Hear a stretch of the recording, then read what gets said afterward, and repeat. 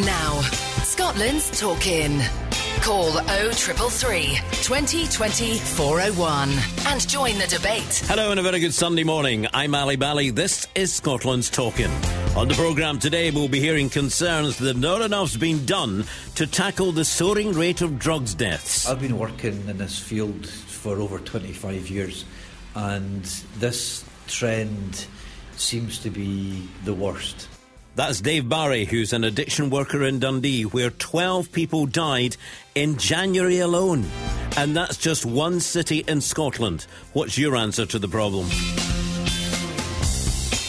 Also, £14 million has been spent on projects to help victims of crime, with a special focus on the families who are left behind when someone is killed. It's 10 years since Bea Jones' daughter Moira was murdered in Glasgow. To start with, we were totally traumatised. We were behaving like robots. You couldn't take it in. And meningitis is back in the news after the tragic death of 8-month-old Koa Brock from Dumfries. Her father's been speaking to Scotland's Talkin'. The ambulance was coming from Annan, and they says, how long are you going to be? And they said 15 minutes, and it was, this baby's not got 15 minutes. And do you stay on late at work just to please the boss? Or so you don't look bad in front of your colleagues? A productivity expert says we're wasting our time. There's this big focus on how hard are we working, and I think that's the wrong thing to ask. It's all on the way on Scotland's Talkin' this morning. If you'd like to join us, here's the number: 0333 2020 401. Scotland's Talkin', the podcast. Now, it's an issue that's plaguing our nation, the number of people losing their lives because of drugs. We're hearing about just how bad the problem is in one of our cities, Dundee, after our reporter Hazel Martin discovered this week that despite previous concerns, multiple people are dying from suspected overdoses every month in the city. She joins me on the programme now. Hazel, good morning. Good morning, Ali. Thank you for having me. Yes, so back in February, this issue was thrust into the public eye, and that's after 12 people died in Dundee in January alone. But I've since found out that figure actually hasn't changed, and I wanted to find out just how bad it was still and who's affected. And I got the chance to speak this week to family members who've lost loved ones through drugs. It's had it, but it's knocked the wind out all the way, to be fair, trying to get ourselves back together, if you know what I mean. And as a family, but as a whole, we're struggling. There is a lot of stigma though, and I think there's a lot of ignorance going about, and people need to be educated more on it. And instead of just judging people and whatever, people need help. People shouldn't be too scared to ask people if they're okay, if they're needing help, and I just didn't think you're able to anymore. It was really difficult for our family. John was really close to us, we were a close family, and to have lost him when he was only 30 was very difficult. My brother was a brilliant man. He was a footballer, one of the best footballers. He got offered to play for Dundee and United when he was young. He loved football, it was everything to him, and then he kind of just lost his way. The police came to my door on Friday, let me know, and I obviously had to break the news to our daughter, and nobody wants to do that because the scream that come out of that child was like nothing anybody's heard. So, Hazel, you've been digging deep. What's happening and why is it happening? Well, for the last while in Dundee, there's been a really big problem with something called street Valium, which has been doing the rounds recently. And it's thought that people are taking that along with a painkiller called pregabalin and then their methadone on top of that. And these three combined is a deadly concoction, and it's just causing people to die. They slip away in their sleep. So it's pretty terrifying. And I met up with Dave Barry, who is from drugs recovery charity Addaction in Dundee, and he's really worried about it too. We are hearing and seeing firsthand of people are dying through overdose in Dundee. And it's a national trend, but obviously in Dundee, where we're working, this trend continues, and it's of great concern. I've been working in this field for over 25 years, and this trend seems to be the worst that's going on, and we're starting to understand a bit about what's behind it. Dave's saying there, Hazel, that this seems to be the worst that he's known in the city of Dundee. If he is that way, and many others as well, what has been done about it? Well, huge efforts are actually going into addressing this, and last month in March, a drug and alcohol partnership actually launched in the city, and that's bringing together loads of different agencies like the Council, NHS Tayside and other organisations, and they're basically saying what's being done before isn't working. It's not, and they're looking to take a different route. They're even, like Glasgow, going to be looking at things like safe injecting rooms. I spoke again to the leader of Dundee City Council, John Alexander. He's really keen to drive down the number of deaths that we keep seeing here. I mean, you'd have to be blind not to see the drugs issues that exist, not only within Dundee, but across, every inner city area in Western Europe, never mind just the UK. And what we're trying to do is make sure that we come up with solutions that work for Dundee and work for people in Dundee. Now, they could potentially be replicated elsewhere, or they might be very specific and very local, because obviously the setup that we have here in terms of organisations, the voluntary sector and the people involved in tackling the issue might be different. And it's about pulling all of that expertise together into one focused point, I suppose, to really start to make the change. It's not about budgets, it's not about looking at silos, it's about pooling all the resources together. And it doesn't always need to be about money, it could be about realigning services, it could be about actually having to look at how we deliver things or put in place, whether it's a mental health support or other underlying issues which obviously and frequently manifest themselves in drug misuse as well. So we're trying to look at the whole picture, but bottom line is it will depend on the individual, and individuals are the ones that have fallen into that revolving door of drug misuse for their own reasons and through their own difficulties, and we've got to be respectful of that but also understand that when we're trying to come up with solutions. So the Drugs Misuse Commission is now asking for input from organisations working to reduce the impact of drug abuse in the city of Dundee. And also in the city, Hazel's report there just sort of got towards it, and it has been confirmed that a special drug kit which is used to reverse the effect of overdoses is to be made available throughout the city of Dundee. Now, this has been used across Scotland. It's called naloxone, and it's been used across Scotland for some time now, but only been used by the medical professionals. They were the only ones that were allowed to use them previously. Now they are available through the charity Adaction, and they will be available for families to have them in their home to use them. This would reverse, should a drug addict take an overdose, this will be used to reverse them. So this naloxone will be available fairly widely. And Hazel asked again, Dave from Adaction, was he happy about this being available? We're absolutely ecstatic and very delighted about. We've been waiting for a while, but it's been quite a challenge for the NHS. It used to be a prescription drug only. You need to be employed by NHS, so they've worked hard at allowing the third sector and the charities to be able to give out naloxone. So we are absolutely delighted. Naloxone is a lifesaver. We're planning to be giving out as many kits as we can to people who are at risk. A significant number of the people who are passing away, a lot of those overdoses could have been avoided if somebody had been there and able to administer naloxone. Dave Barry, and thanks to Hazel for her report there. So these naloxone kits are going to be made available, but surely it depends on who is in situation at the time. We have heard about many deaths throughout Scotland where someone has been found who's already been, who's died, who's passed away. And it really, for this naloxone to be used, generally has to be somebody else there with them. So it will depend on somebody being there, and depend on somebody being there who knows how to use it. That's another thing. Nobody can just pick it up and say, right, let's have a go at this here. But what is your thoughts? I'll take you back to that family who were just talking there. And Mum said there's a lot of ignorance out there and there's a stigma. And this is very true. And it isn't just the ignorance towards the drug abuser, it is also ignorance towards the families and how they are affected. I'm going to read a letter out to you, very small letter, but it was in... We're talking about Dundee here because this is the one. 38 people suffered drug-related deaths in Dundee last year. 12 this January. And we're hearing of... It's not just those who are dying, it's also those that are affected by the drug dealing. We're hearing of killings in the streets, people getting knifed, people getting shot, for goodness sake.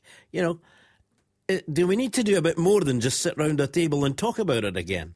It's very good for the authorities to say, well, what we're doing is not working. I could have told you that 10 years ago. I did on this programme.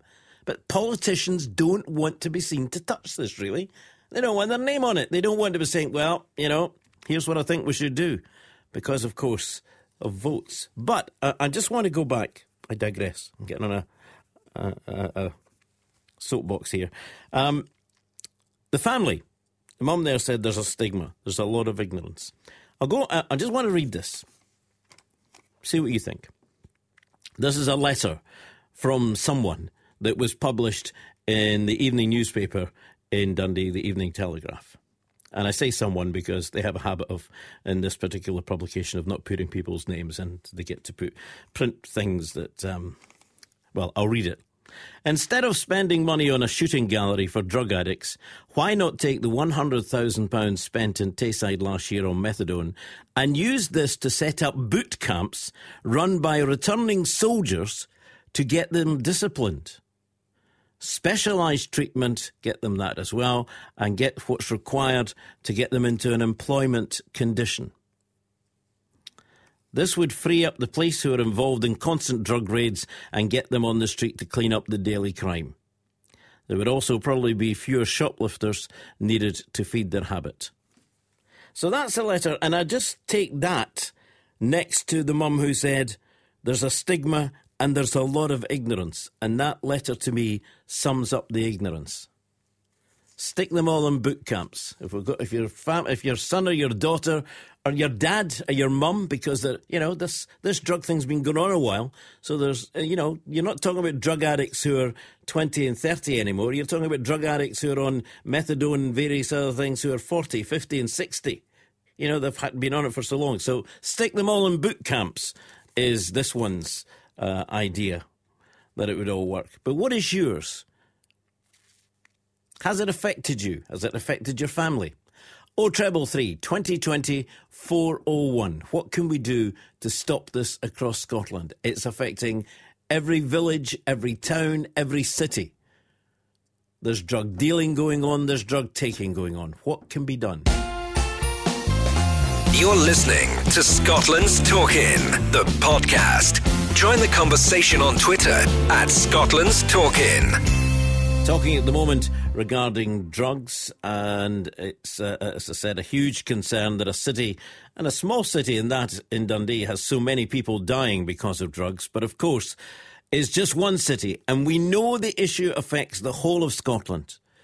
So the phone lines are open, as are Twitter, etc. We'll give you all the ways to get in contact in a moment, to ask you whether you've been affected by a similar experience, or maybe you'd like to comment on any of what you've heard in Hazel's report there, and indeed from the family as well. Here's the ways you get in touch. 0333 2020 401. You can text 61054. Start your message with Ali, please. The email address is ali@thegreatesthits.co.uk.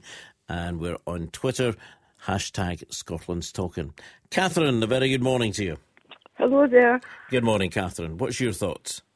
Well, I think you're focusing too much on blaming the people who are taking the drugs or selling them. I think you have to look at the root cause.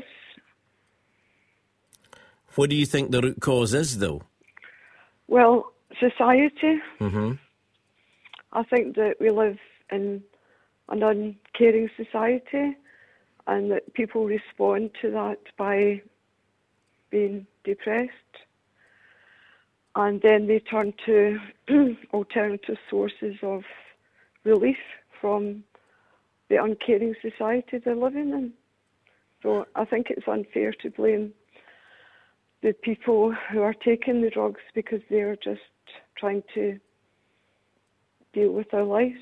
But in this uncaring society, and it's interesting that you mentioned and you used that word, because I think it was a couple of weeks ago, somebody texted into the programme saying, what is happening with our society? Why are we so uncaring?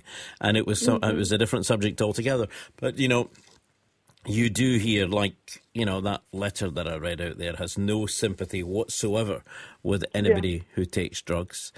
You hear quite often people saying, well, nobody forced them to take them. But you don't wake up one morning and say to yourself, I'm going to be a heroin addict. It doesn't work that way, does it? It doesn't. I think people don't understand that most of these people who take drugs, they're coming from a position of pain. And in the same way that an alcoholic turns to alcohol, they turn to drugs to cope with life. Mm-hmm. So they're not bad people, they're stigmatised people. And the finger of blame is always pointed at them, which I believe is a government tactic to take the you know, the spotlight away from their actions. You think government should be doing more? Well, they're the ones that have more or less destroyed, you know, the idea of what a family is, or what a nation is, or what society is. Thatcher started it with there's no such thing as society, you know, and that idea has grown. But is it not easy, Catherine, to blame someone else? Surely, of course, you know. Well, that's right. Well, that's why people blame drug addicts. They blame them for taking the drugs, and they blame them for everything else just about.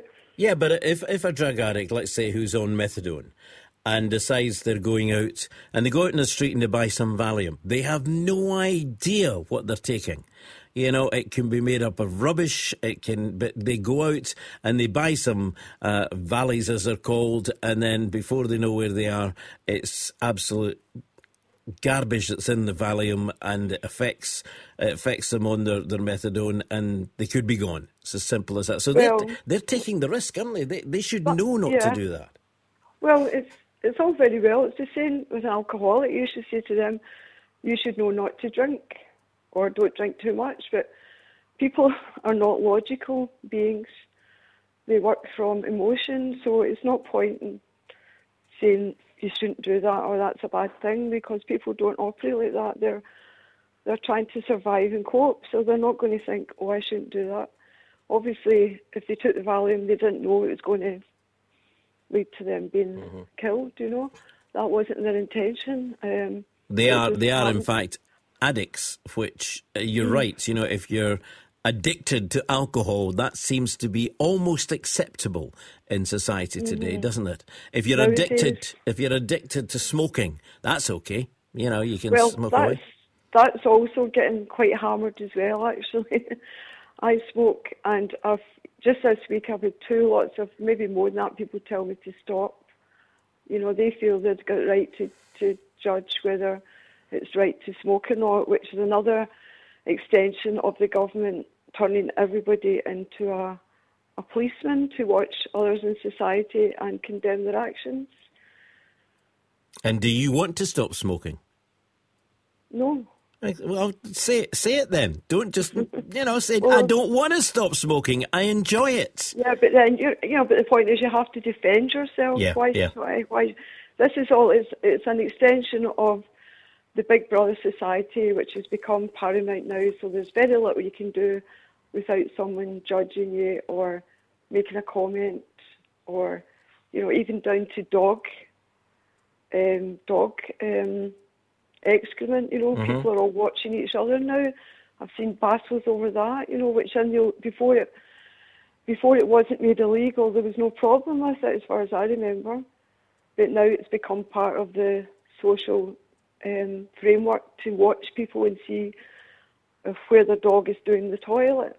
Quite right as well. The whole thing's become but people should be responsible enough. I have no problem people watching dogs and people allowing their dogs to foul. We talked about this last week. What is the problem with that? Well, it's not the problem. Isn't the problem with the dogs doing it? It's the problem with everybody watching everybody else to see if they're picking up or not. It's become. I mean, if I get my dog, all I'm thinking about is watching its bottom to see if it's going to do a number 2 on the ground. It's not pleasant to have that consciousness that you're not out walking your dog. You're out watching if it's going to do the toilet all the time, and then you have to pick it up. And it's that whole thing of people all watching and commenting, and I've seen it happen so often. People, someone's dog's and they're watching to see what would they do. Well, most times to pick it up, they do. But once they didn't, the people were horrified. And it's this reaction that people are going about watching and judging each other, which I think has led on to an extension of this drug debate, where people feel that they've got the right to condemn others. OK, Catherine, thank you very much indeed for your thoughts. All turning it round in the government. I would turn it round in the government and say, what are you doing? Nothing's being, it seems nothing's being done except talking shops. Let's have another meeting. Let's get them. Oh, that'll take a month, right? So we get another meeting and we sit round a table and, right, OK, all these professionals, right, so they have their meeting and that'll go on for a few months. But, meanwhile, people are dying. Joseph, good morning. Good morning, Ali. Well, this thing about the thing with the drug addicts and getting them into clinics and all that, these £25 million a year, Ali, this Scottish government is throwing down the drain. They're not doing the job properly. They just give the money out and they say, right, you deal with it. But the problem is not getting dealt with properly, Ali. These small clinics that only get 2 or 3 beds, you've got all these workers in there, instead of pulling down the little hospitals in the villages and the little towns, keep them open and put them in the drug addicts and alcoholics in these places so the professional ones that know all about that can deal with that and maybe get them on their feet again, Ali. But for the government to throw it out and we'll open a clinic in Glasgow, we'll open one in Dundee, but it's not a big hospital. As I said, it's only 2 or 3 beds, Ali. Mm-hmm. Keep the old hospitals that was pulling down, keep them open and do the job properly away from the mainstream hospitals where they can help these addicts, to go off. I was in a well-known chemist, and it's a British name, well-known, and there were 3 of them there, Ali, and they weren't young people. I'm talking in the mid-30s to 40s, waiting for their methadone, and next minute I'm standing waiting for my prescription at one side, and you're sitting in the chairs. They were discussing, hurry up, get this methadone so we can get out and do a bit of thieving to get heroin, a bag of heroin. Ali, that's not right, Ali. No. You have to actually get methadone to keep their heads clear, and then they're going out thieving to buy heroin bags. I mean, that's terrible, Ali. You know what I mean? So the whole point about it is, this government just shuts its door and say, well, you open the door at our end and see what you can do. So those, I'm trying to work this through here.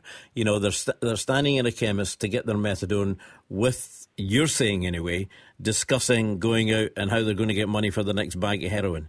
When the methadone is supposed to be there to help them. But, not every drug addict, surely, is like the ones that you have witnessed. There must be those there who would actually look for the help that you're talking about in the clinics. Oh yes, Ali, I'm not condemning them, but there is ones that's just abusing it with doing that, Ali. You know what I mean? It can help somebody else, maybe. That's the point about it. These hospitals, Ali, they only have hospitals for them so they can get the job done properly. That is the main thing. You can't have them in an ordinary hospital and try to deal with somebody with cancer, try to deal with somebody with a liver, with a drug addict there, and you know what I mean? Their people have got to be separated and dealt with the right way so they can get on their feet again, Ali. OK, thank you. John, good morning. A very good morning, Ali. I agree with John Alexander, but the thing is, in my community, the area where I am, I've seen many deaths of young people of the ages from 18 upwards, okay? And the fact that, yes, in the methadone situation, the thing is that the amount of people, it used to be the rich man share bit, okay? We know what we're talking about. But a lot to do with mental stress and loneliness. A lot of young people are lonely in a sense because they don't understand why they're growing up. And they get what's basically, Ali, they get someone saying, oh, try this, try that, get a high off of this. You understand, Ali? Yeah. And Get a high, takes you out the situation. They may be unemployed, but we know there are many who are employed who start on drugs and then become unemployed, and then down that route. That's it. The thing is that we've got to come together. We are a big family in Scotland because you've got to look after your own. You can't get a government to look after your own. We are a big family in Scotland. In Dundee, sadly, the scourge of drug dealing and so forth, I don't know how you can stop it, I'll be honest with you, Ali, but I don't want to see another young lassie throw her life away and another one throwing himself off a Tay Bridge. You with me in that one, Ali? I know, but when you think, as I say, 12 people in your city died in January of drug-related deaths, 38 people last year. In my community, 14 have died between New Year and April. And that's not recorded, is it, Ali? Well, it'll be recorded. It'll be in the numbers somewhere. But it's once upon a time, John, these figures would have shocked. But now it just seems that are we in that uncaring society that Catherine said we are? And it just goes, unless it affects me, it's not interesting to me. Well, let's take a look at this, please. Everyone, if you're a parent, and if you think that your child, that's your child, you're responsible to look after that child, regardless of the age, and make sure she or he doesn't go into a drug culture or sell the drugs. Okay, Ali? Easier said than done, John. Thank you very much indeed. Keep your calls coming in, 0333 2020 401. Scotland's Talkin', the podcast. Looking at some of the comments coming in on social media. Here's one that says, substance misuse is a symptom of an underlying cause. We must look to the cause in order to find a solution. This is a health matter, not a criminal one. That's an interesting thought. It's a health matter, not a criminal one. But surely some of the time that is the problem. It goes from being a health matter and then the addicts, not all of them, but some of them then commit crimes to keep them going and get the money for it. So it becomes a criminal one. But I see where you're going with that. It should be treated, drug addicts should be treated as a health matter and not a criminal one. Thanks for that. Here's another one that says, morning, about this drug abuse situation that's getting out of hand. I think where the younger are concerned, they're taking the so-called legal drugs, thinking they're safe, and they need to realise no drug is safe, and especially the drugs that can be bought online or indeed on the street. Don't know how this situation can be resolved as it has spiralled out of control. Thanks for that, Liz. See where you're coming from, and it goes back to what I was saying about buying things like Valium on the streets where nobody knows, particularly those that are just about to swallow them, exactly what's in them and what harm it's going to do them. Morning, Ali. This one's from G in Edinburgh. It should be, and I would propose from the 1st of May 2018, anyone caught dealing drugs will be sentenced to the death penalty. That's from G in Edinburgh. Thank you. Let's go to John. John, good morning. How are you? Good morning, Ali. How are you, my friend? Fine, thank you. Your thoughts? Yes, the drug problem in this country and in every country, people are ignoring the answer. People know the answer and they don't want to look at it. All drugs must be legalised. Legalise everything. And the money that you're going to save, because the minute that you legalise the drugs, Ali, you put the dealers out of business. Because the government can then give out the drugs and safely, I might add, no more young people found dead behind doors with putting Vim up their arms or anything. That all stops. The money they save, they build clinics. You have a clinic for every town in Scotland, Britain. A clinic.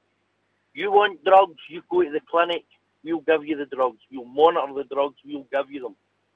And sit you down and talk to you and say, Okay, there's the drugs you want. No methadone.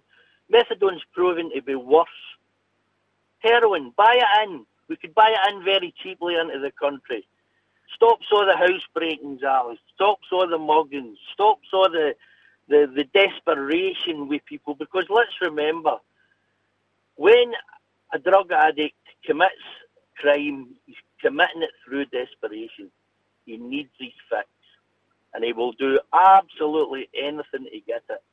Now, nobody has come up with the answers. They say, we'll put more police on. Putting more police on isn't the answer, because there'll just be more dealers. Why will there be more dealers? Because they're earning money. Stop them earning money by legalising it. Now, you think, Ali, about the amount of people don't really look at the drug situation in the big picture. How many people earn money through drugs as it stands at the present moment? You've got the drug dealers, you've got lawyers, you've got prison officers. All these people, Ali, be it right or be it wrong, earn money because we're in a society where people are desperate for drugs. It's not going to stop. It's not going to go away. The only way to deal with it is take the problem head on, take the money out of it. How do you take the money out of it? You legalise it, you build clinics, you invite the people to come to the clinics. All they're wanting is their fix. Mm-hmm. Right. And when they're coming to the clinic, Ali, they get their fix, but they're also getting a head to talk to, somebody to monitor them. Their names are on. They don't need to break into houses to get their stuff. Go to the clinic. It's there. Come and get it.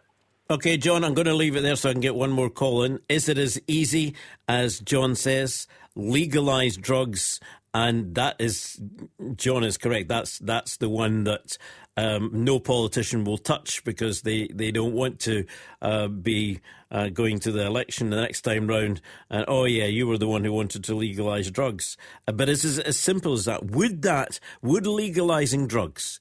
And I don't know the answer to this, so I'm asking you if you think this, or indeed if you are an addict, you might even be a drug dealer for all I know. If legalising drugs, would that put the drug dealers out of business? Or would they find another way around it? Thanks, John. Andrew. Morning, Ali. Good morning to you. Your thoughts? Well, my thoughts are, where's John getting all the money to open up all these clinics and buy the heroin and stuff? You know, I think you might as well say to young people all over the country, then go and be a drug addict. We'll sort you out here free of charge. Where do you stop alcoholics? Do you then have drop-in centres to serve up cheap cider? You know, the bottom line is, Ali, that there's been a successful Pentecostal church programme up here, although it's small numbers, where they take the kids away from the area entirely. They go down to Wales or England, and that's been successful in getting them off of drugs, but they never come back here, Ali. And I suggest, unless, you know, you could take everybody away from their grim surroundings in Dundee or Glasgow or wherever the biggest problems are in Scotland, or indeed further south, then, you know, the cost involved in trying to get folk off of the opiate alley is huge, and it's very, very, there's no guaranteed success rate, because the power of the opiate forces many, when they're trying to come off, to commit suicide, Ali, as we've seen with some of the tragic cases. And I'm afraid, Ali, the methadone is probably the best, albeit extremely expensive, solution we've got right now, and trying to use community nursing. It is a social problem. I don't agree it's a health problem, because it's a choice people make, Ali, to go on drugs or to become alcoholics. They become addicted through themselves. Okay, we could argue till, you know, midnight about the causes of why folk take drugs. They're not all poor, Ali. You know, I think there's no doubt about it. A lot of them are rather stupid people, in my opinion, a lot of the addicts I've seen. And, you know, why else would you want to try opiates, Ali? Well, I don't know that I could label them as stupid people. It's how they get into it. And some of them are. Yeah. Oh, absolutely. And some of them are thieves and burglars and would-be thieves and burglars and whatever, committing crime whether we're on drugs or not. Yeah. You know, it's the other human side of that tragedy is there's an ongoing court case, Ali, up here just now, where a guy who was high in morphine, went over into the opposite carriageway and killed somebody with a head-on crash. So that's the other side of the coin we've got to sort of deal with as well. You can't have people running around using such powerful opiates. OK, got to stop you there. Got the news at the top of the hour. Thank you very much indeed, Andrew. Keep your calls coming in regarding drugs across Scotland.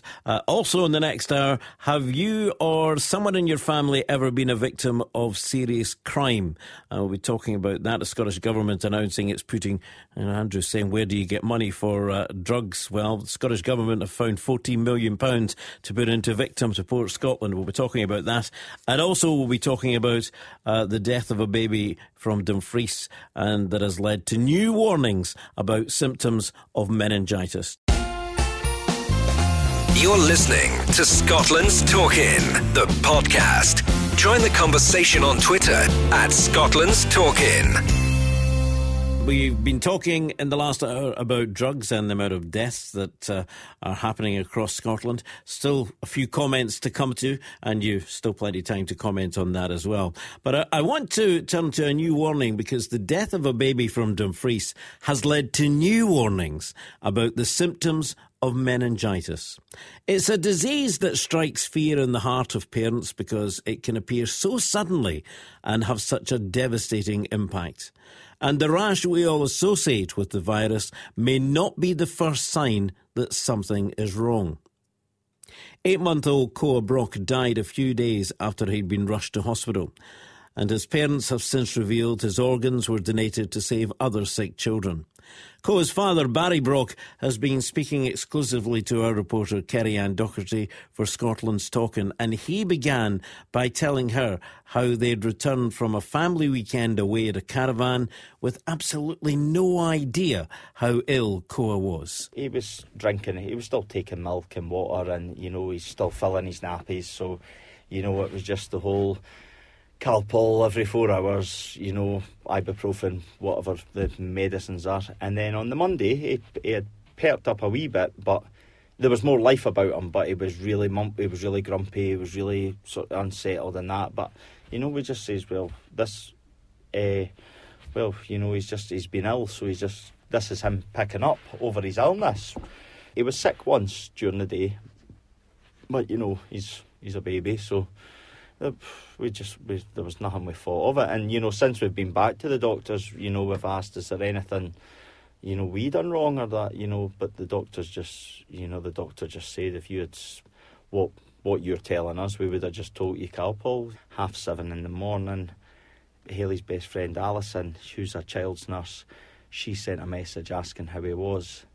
So Hayley sent her a Snapchat, you know, so she could listen to the wheezing and that. And so Alison says, oh, you know, give the doctor a phone or that, you know, it could be bronchitis or, you know, like that. So she let the doctor hear, and he says, get an ambulance. So Hayley phoned me. I was at work, I was just round the corner, so you're going to have to come home, Co's getting an ambulance. I said, so rushed home. Never for a second did I think it was anything serious. I mean, he was breathing at the normal rate. In the space of 10-15 minutes, it really started deteriorating. And, you know, this ambulance needs to get here.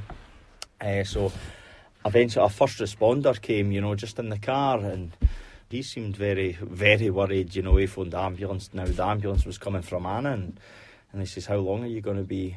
And they said 15 minutes, and, you know, this baby's not got 15 minutes. So it was get the blue lights on in the car. You know, they basically said at the hospital, you know, you've basically another, you know, seconds, a minute, you know, and so we got him on the oxygen and that, and, you know, he wasn't responding, you know, they do something, so it's like, it's basically, I'm no good with words, you know, basically, the way it sounded like they were trying to hurt him to get a response out of him or to get him to cry, you know, and that's what they said, he's no responding. We're going to do a CT scan to check his brain.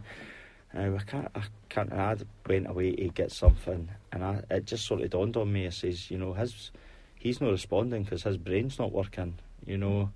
That was my worry, but the CT scan came back, and they never said it was fine. They said that they couldn't see nothing. So which was good. And then, you know, he went up to Glasgow.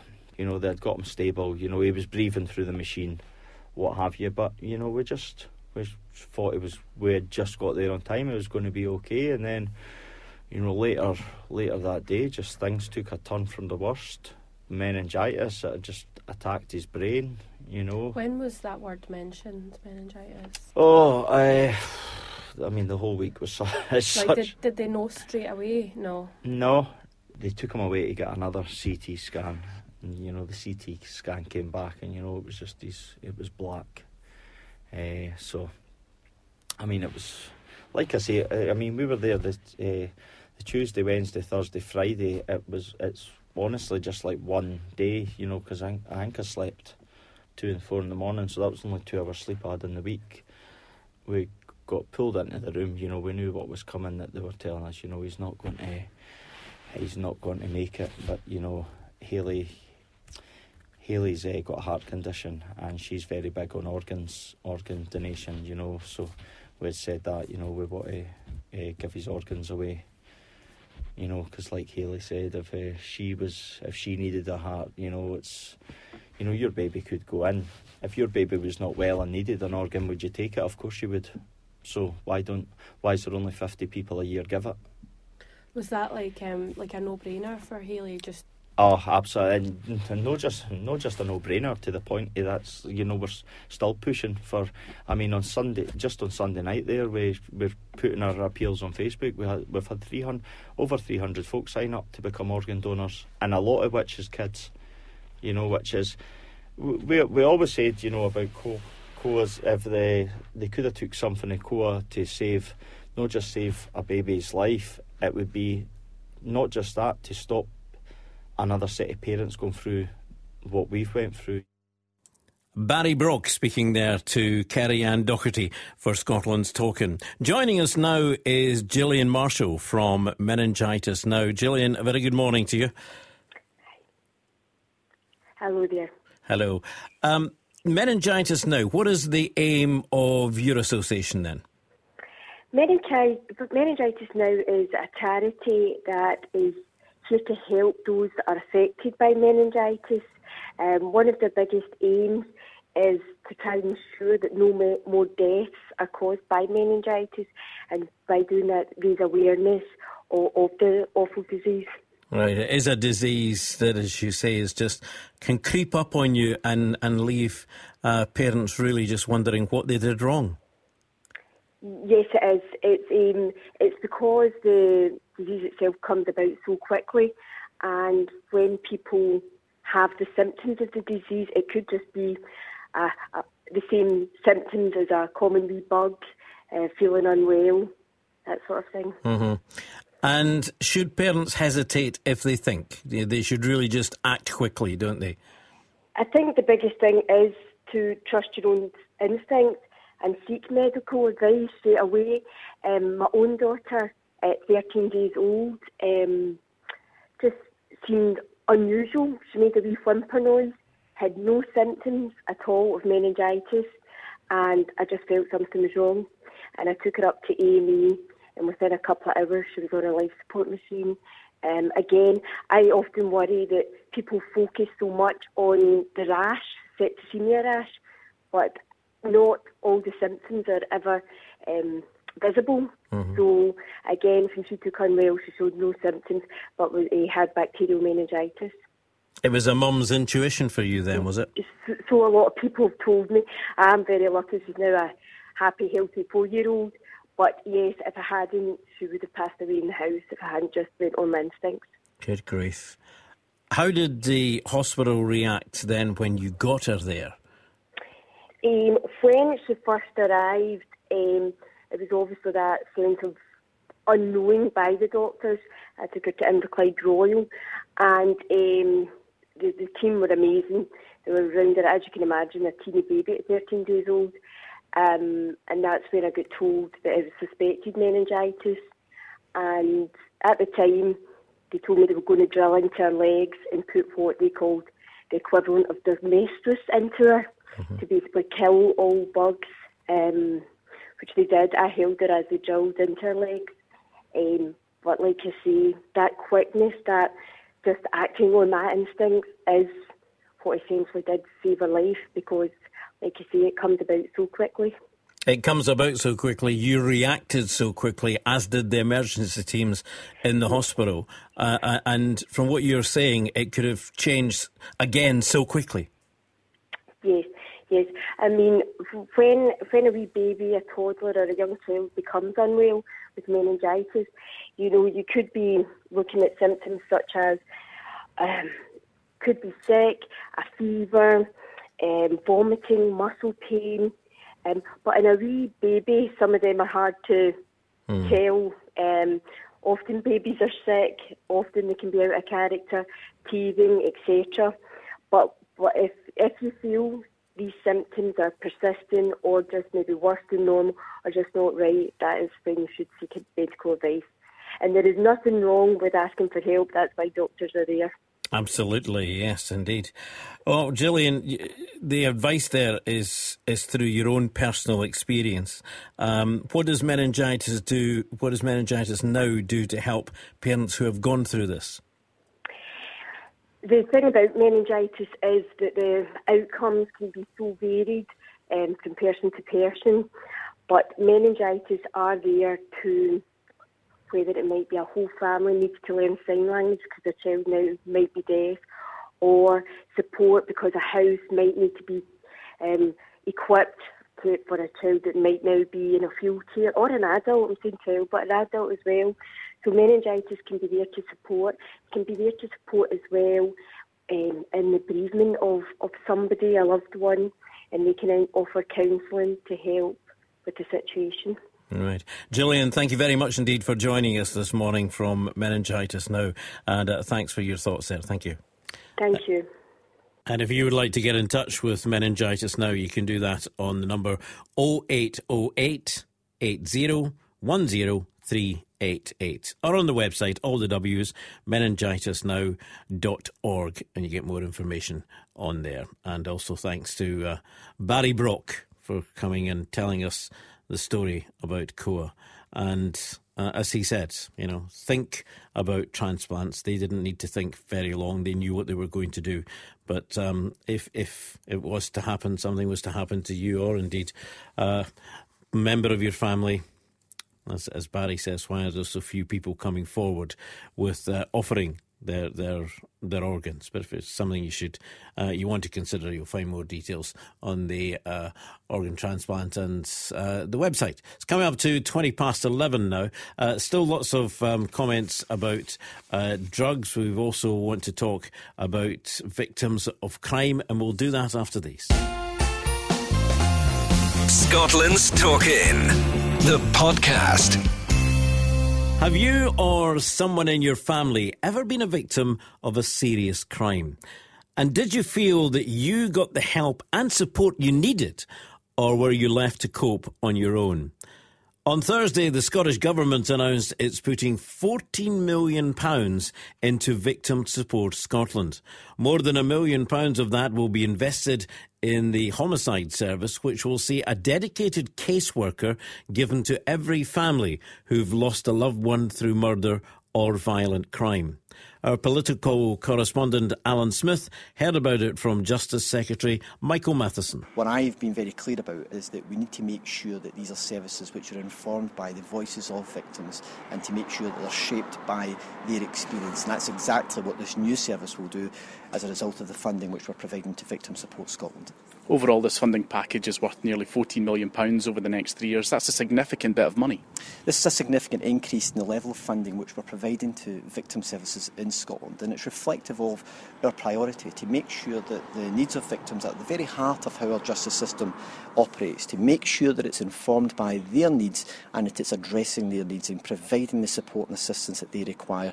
And this additional funding will allow them to expand the range of services they can provide and improve the way in which they deliver them as well, so that they are much more victim-centred, alongside providing this new specialist service for victims and families that experience homicide in Scotland. Kate Wallace from Victim Support Scotland explained to Alan how it will help. The service will provide a dedicated caseworker for every single family in Scotland who's been bereaved by murder, if that's what they wish. The caseworker will work alongside the family for as long as they need, as often as they need, and will link them into other specialist support services that they may need, for example counselling and things like that, and will also help inform other organisations of what's happened so that families don't have to repeat their story over and over again. So, for example, there's a number of people that you need to notify when someone dies, but if you can imagine, a family are often not in a position to be able to have those conversations. It's such a devastating thing that's happened, so the caseworker will be able to take that and help them with that and do some of that information sharing and negotiation on their behalf. What is the impact then on the family of a victim then if they have to keep reliving this and keep having to tell the story over and over again? Well, often families tell us that they having to tell this over and over again is like reliving the event. It's very traumatic and re-traumatising every time they have to explain. Very often families are not in a position to be able to think about the criminal justice system, what might happen, need help to take information in, and a caseworker will be able to work very much from their perspective, get an understanding of the family and what their needs are, and help them understand and navigate their way through the criminal justice system. Is this dedicated service long overdue? A number of organisations have been asking for it for quite a while now. There are a couple of countries who have already got it. England and Wales have already got a dedicated service, as do the Netherlands. So let's hear more about what it's like to be in that situation. Someone who's been pressing for these changes is Bea Jones. She's the mother of Moira Jones, who was murdered in Glasgow almost 10 years ago. Slovakian Marek Herser is serving at least 25 years in prison for attacking her and killing her in Queen's Park on the city's south side. After her daughter's death, Bea set up the Moira Fund to help other families going through the same experience. She told us something like this is long overdue in Scotland. I think to start with, we were totally traumatised. We were behaving like robots. You couldn't take it in. You couldn't believe it. It was how, why Moira, how could, and what happened, because no one knew for a long time how it had come about. I can just say it's despair. We were told by an excellent family liaison officer that we could hit a wall soon, and I asked her to explain that to me, and she said, "You're shell-shocked at the moment, but soon you'll begin to feel a range of different emotions: pain, grief, anger, guilt."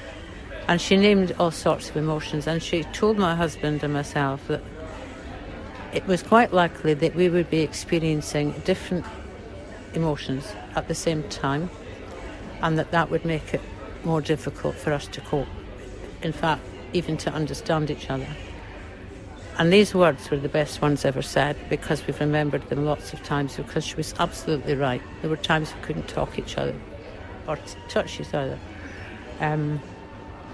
If our son hadn't come back from Australia to look after us, he was explaining one of us to the other. He was trying. I reckon that he had a lot to do with us being together. That sounds very dramatic, but the statistics for people getting through this together are not good. It's got to make the victims' families feel as if they're being better looked after, and it's very important how people are made to feel. Sometimes families are, dysfunctional to start with, and they're certainly not going to be any less so if they're left and they're not given help. Whereas if they're given that help, there's a hope that sometime, I don't know what normal is, there's a normal perhaps for people who are bereaved through violence, but hopefully it will ease their journey just a little bit. They won't have the pain of having to explain all the time. And sometimes you're so weary, you're so exhausted, that it's not like making a normal phone call. It's so very, very hard. You're very vulnerable, but having the support of someone who knows what they're doing and knows what it's like and can make these phone calls for you, can sort out with the headmaster at school, perhaps counselling for the children, that can get the doctor to visit or get someone to visit rather than you have to make the effort to go. So many ways it can help. Bea Jones, a mother of Moira Jones, who was murdered 10 years ago in Glasgow. So have you or someone in your family been a victim of a serious crime? And do you think this money will go a long way? Do you agree with Bea, or do you think, £14 million is too much to be going into this particular cause? What are your thoughts? If you have been affected by a serious crime, then do give us a call. Let us know. 0333 2020 401 is the phone number. 0333 2020 401. Just going back to a couple of other things that we've been talking about before we go back on the phones. We've got a few comments coming in regarding the drug situation that we're talking about. And just in case you missed it, we're talking about what we are doing currently to combat the drug deaths. And various comments coming in today. Got one in here from Catherine Hughes. Catherine, apologies because you've spent the time writing a very long email, and unfortunately I don't have the time on the programme to read it all out. But you do say a more holistic approach is needed. We need to increase awareness of dangers of drugs and start prevention from school age onwards. I totally agree with you on that. Looking at the life opportunities that people have and why people turn to drugs in the first place, and ensuring that there are more local community interventions and activities that give people other distractions that offer them activities that stop them getting hooked in the first place. And the government and health boards should certainly not be condoning this activity by opening fixed rooms to allow addicts to take drugs. So she's totally against that, but thinks the blame should be down to the government ministers as well. They should stand up and that they are ministers. Government ministers need to be more responsible, as they get paid more than enough, and should be coming on the show to take your calls or take our calls on this subject. Okay, thank you very much indeed for that. We're also talking meningitis today, and Margaret Bruce wants to talk about that. So Margaret, good morning to you. Good morning. Good morning. Your thoughts here on this then? Well, it was just to let people know, my son had meningitis when he was a year and a half old, and he didn't have a rash. It started off with a sore throat and a runny nose, which you would think was just a cold. Mm-hmm. And then, straight from that, he had a runny nose and a sore throat in the morning, and by evening time, he was complaining that the light was hurting his eyes. He went off his legs, he couldn't walk. I phoned the doctor. Due to the speed of the doctor and the reactions of the doctor, he got an ambulance right away, and he was taken in, and he was diagnosed with viral meningitis.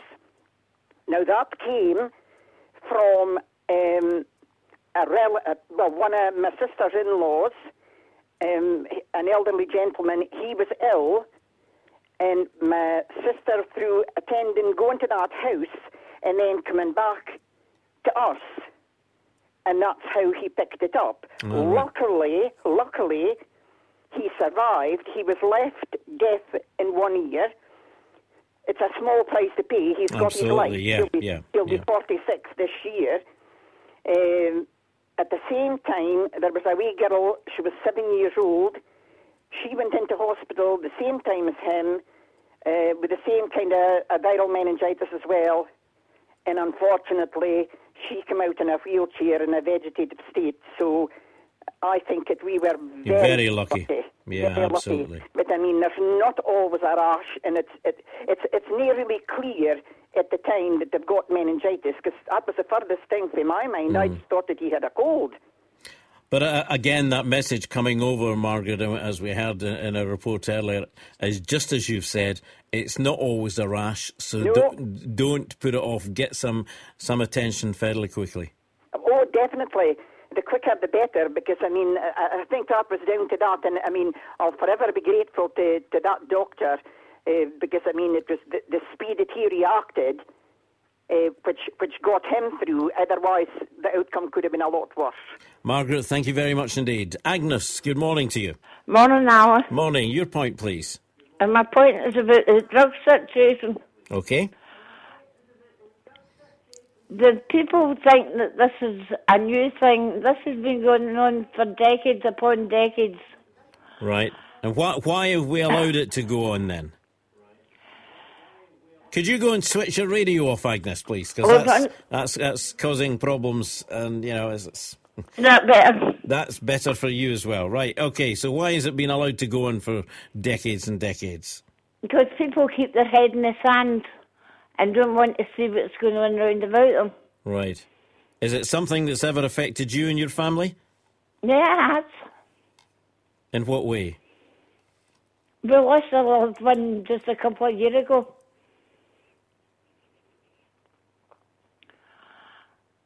47. And this was through drugs, was it? Well, it was classified as a heart attack.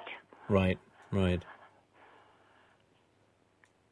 The people need to open their eyes and see what's going on round about them. There's drug addicts in their 60s still going to chemists to get methadone. I don't agree with the person that said legalise drugs. That would just make them take more.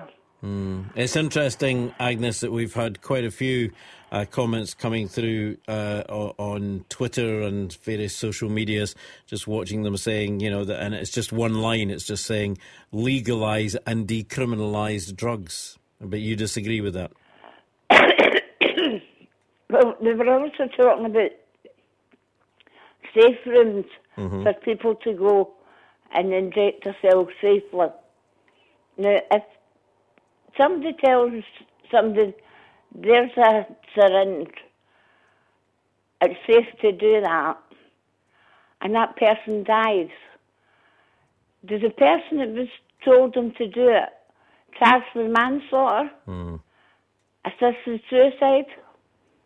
So who's responsible? Exactly. Agnes, thank you very much indeed. Still more calls to come, of course, and we also have... Coming up next on Scotland's Talkin', Any Other Business? Any other business? Anything else you want to talk about? Something that's been getting up your nose this week that you want to talk about, get off your chest? Then do it now. 0333 2020 401. 0333 2020 401. For instance, Scotland's tally of 41 Commonwealth Games medals. It cost £26 million to get these 41 Commonwealth Games medals. Do you think it was money well spent? Or should that money have been used elsewhere? £26 million. You're listening to Scotland's Talkin', the podcast. Join the conversation on Twitter at Scotland's Talkin'. Last 5 minutes or so of Scotland's Talking. Let's go to Catherine. Hello, Catherine. Good morning to you. Good morning. Your point today, then? Well, really, it was under any other business. Any other business, right? What have we got there? I have no idea what you're going to talk about, so go for it. It's really about the NHS endowment scandal. This is something that hasn't come out yet, but back when they built the new... what was the new homeopathic hospital, the NHS Centre for Integrative Care, it was built with £2.78 million worth of public money. Yet they went and shut the ward in the hospital without consulting really properly the public that they were going to do that. And when they actually sold the old hospital in Great Western Road, it was sold for £650,000 and it was not returned to the endowment fund. The Health Board put that towards their deficit, and that's included in their papers at the time. So how can people confidently give money to, the charity when that's when we don't know that they're going to honour people's wishes, really? And I'm really concerned that it's the actual the Health Board people are actually in charge of this endowment fund, and it's too easy for them to want to use that money to spend towards other things. That's right. They actually still have £1.4 million belonging to us. Now, I really think to have proper faith in what they're doing, they really need to take this out of the control of the Health Board members and put it into an independent board who'll oversee these monies to make sure that they're spent appropriately and that the actual donor's wishes are properly respected. When you say that they've still got how much? They still have £1.4 million below. They've got over 86 million in total. Greater Glasgow and Clyde Health Board belonging to all sorts of endowment funds, right? But belonging specifically to our endowment fund. Because there was supposed to be plans to build a phase 2 of the hospital, so a lot of money had been raised actually way back from the 1930s to build this hospital, and it was the first hospital that was built with public money, and in a kind of a joint agreement with the hospital, and we actually came across papers which was very strange, that actually said, even though we raised all that money up front and that they had the money to pay for it, they were actually leasing it back to us for £205,000 a year. Right, so also going back to where this all started in Tayside, where it was found. That's right. I mean, the new chief executive and the new chairman have pledged that the money that was taken from the endowment fund will be put back in there.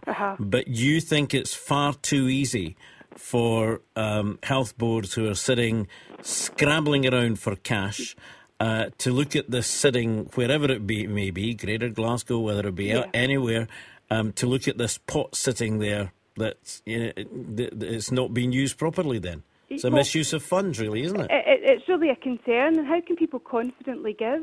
They need to have it. It needs to definitely be under a separate committee that does not have any board members that can sway where the money's going. They never repaid that £650,000 when they sold the old hospital back to us. We protested at the time, and it's actually quoted in their board papers about the protest, and I brought it up with subsequent chairmen that have came to the board, and also I brought it up with Shona Robinson herself when we met her, last year. And what was her reaction? Well, we were bringing up about the fact that they were trying to shut down the hospital, the inpatient unit, what happened was she just came into the room and said she wasn't going to overturn their decision before she even listened to what we were going to say to her. We get dragged all the way to Edinburgh the day before the decision was to be made. Catherine, thank you. I'm going to stop you there because we have run out of time, but thank you very much indeed for raising that under any other business. I think it's interesting that I have another one on the health service here under any other business as well from Alex, who just texted, well, it's an email I think. Health service in Scotland is underfunded. We must recognise this. You had on your news yesterday a doctor from the BMA talking about how far behind we are with other European countries in the money that we're putting in. We must accept we are underfunded. It wouldn't matter who the health secretary is or the health minister, we would still be underfunded. But that £26 million that was spent on getting 41 Commonwealth Games medals maybe could have been put to better use in the current climate. Thank you very much indeed, Alex. Saul's been watching Twitter. Wind up very quickly. Very quickly, quick summary. Substances should be legalised and decriminalised. People are calling for that, but then that would affect the industry that has been set up when it comes to methadone and chemists. People would be out of jobs. And substances should be tested, and the drug users should still be allowed to use them, but then there's calls for where would the funding for that come when testing the drugs. It's all down to money, isn't it? It's all down to money. Thank you very much indeed for your calls today and your texts, your emails, everything else that's coming as well. This has been Scotland's Talking. I'm Ali Bally. Thanks to Saul for taking the calls, and we're back next Sunday from 10 through until midday. Enjoy the rest of your weekend. Bye-bye.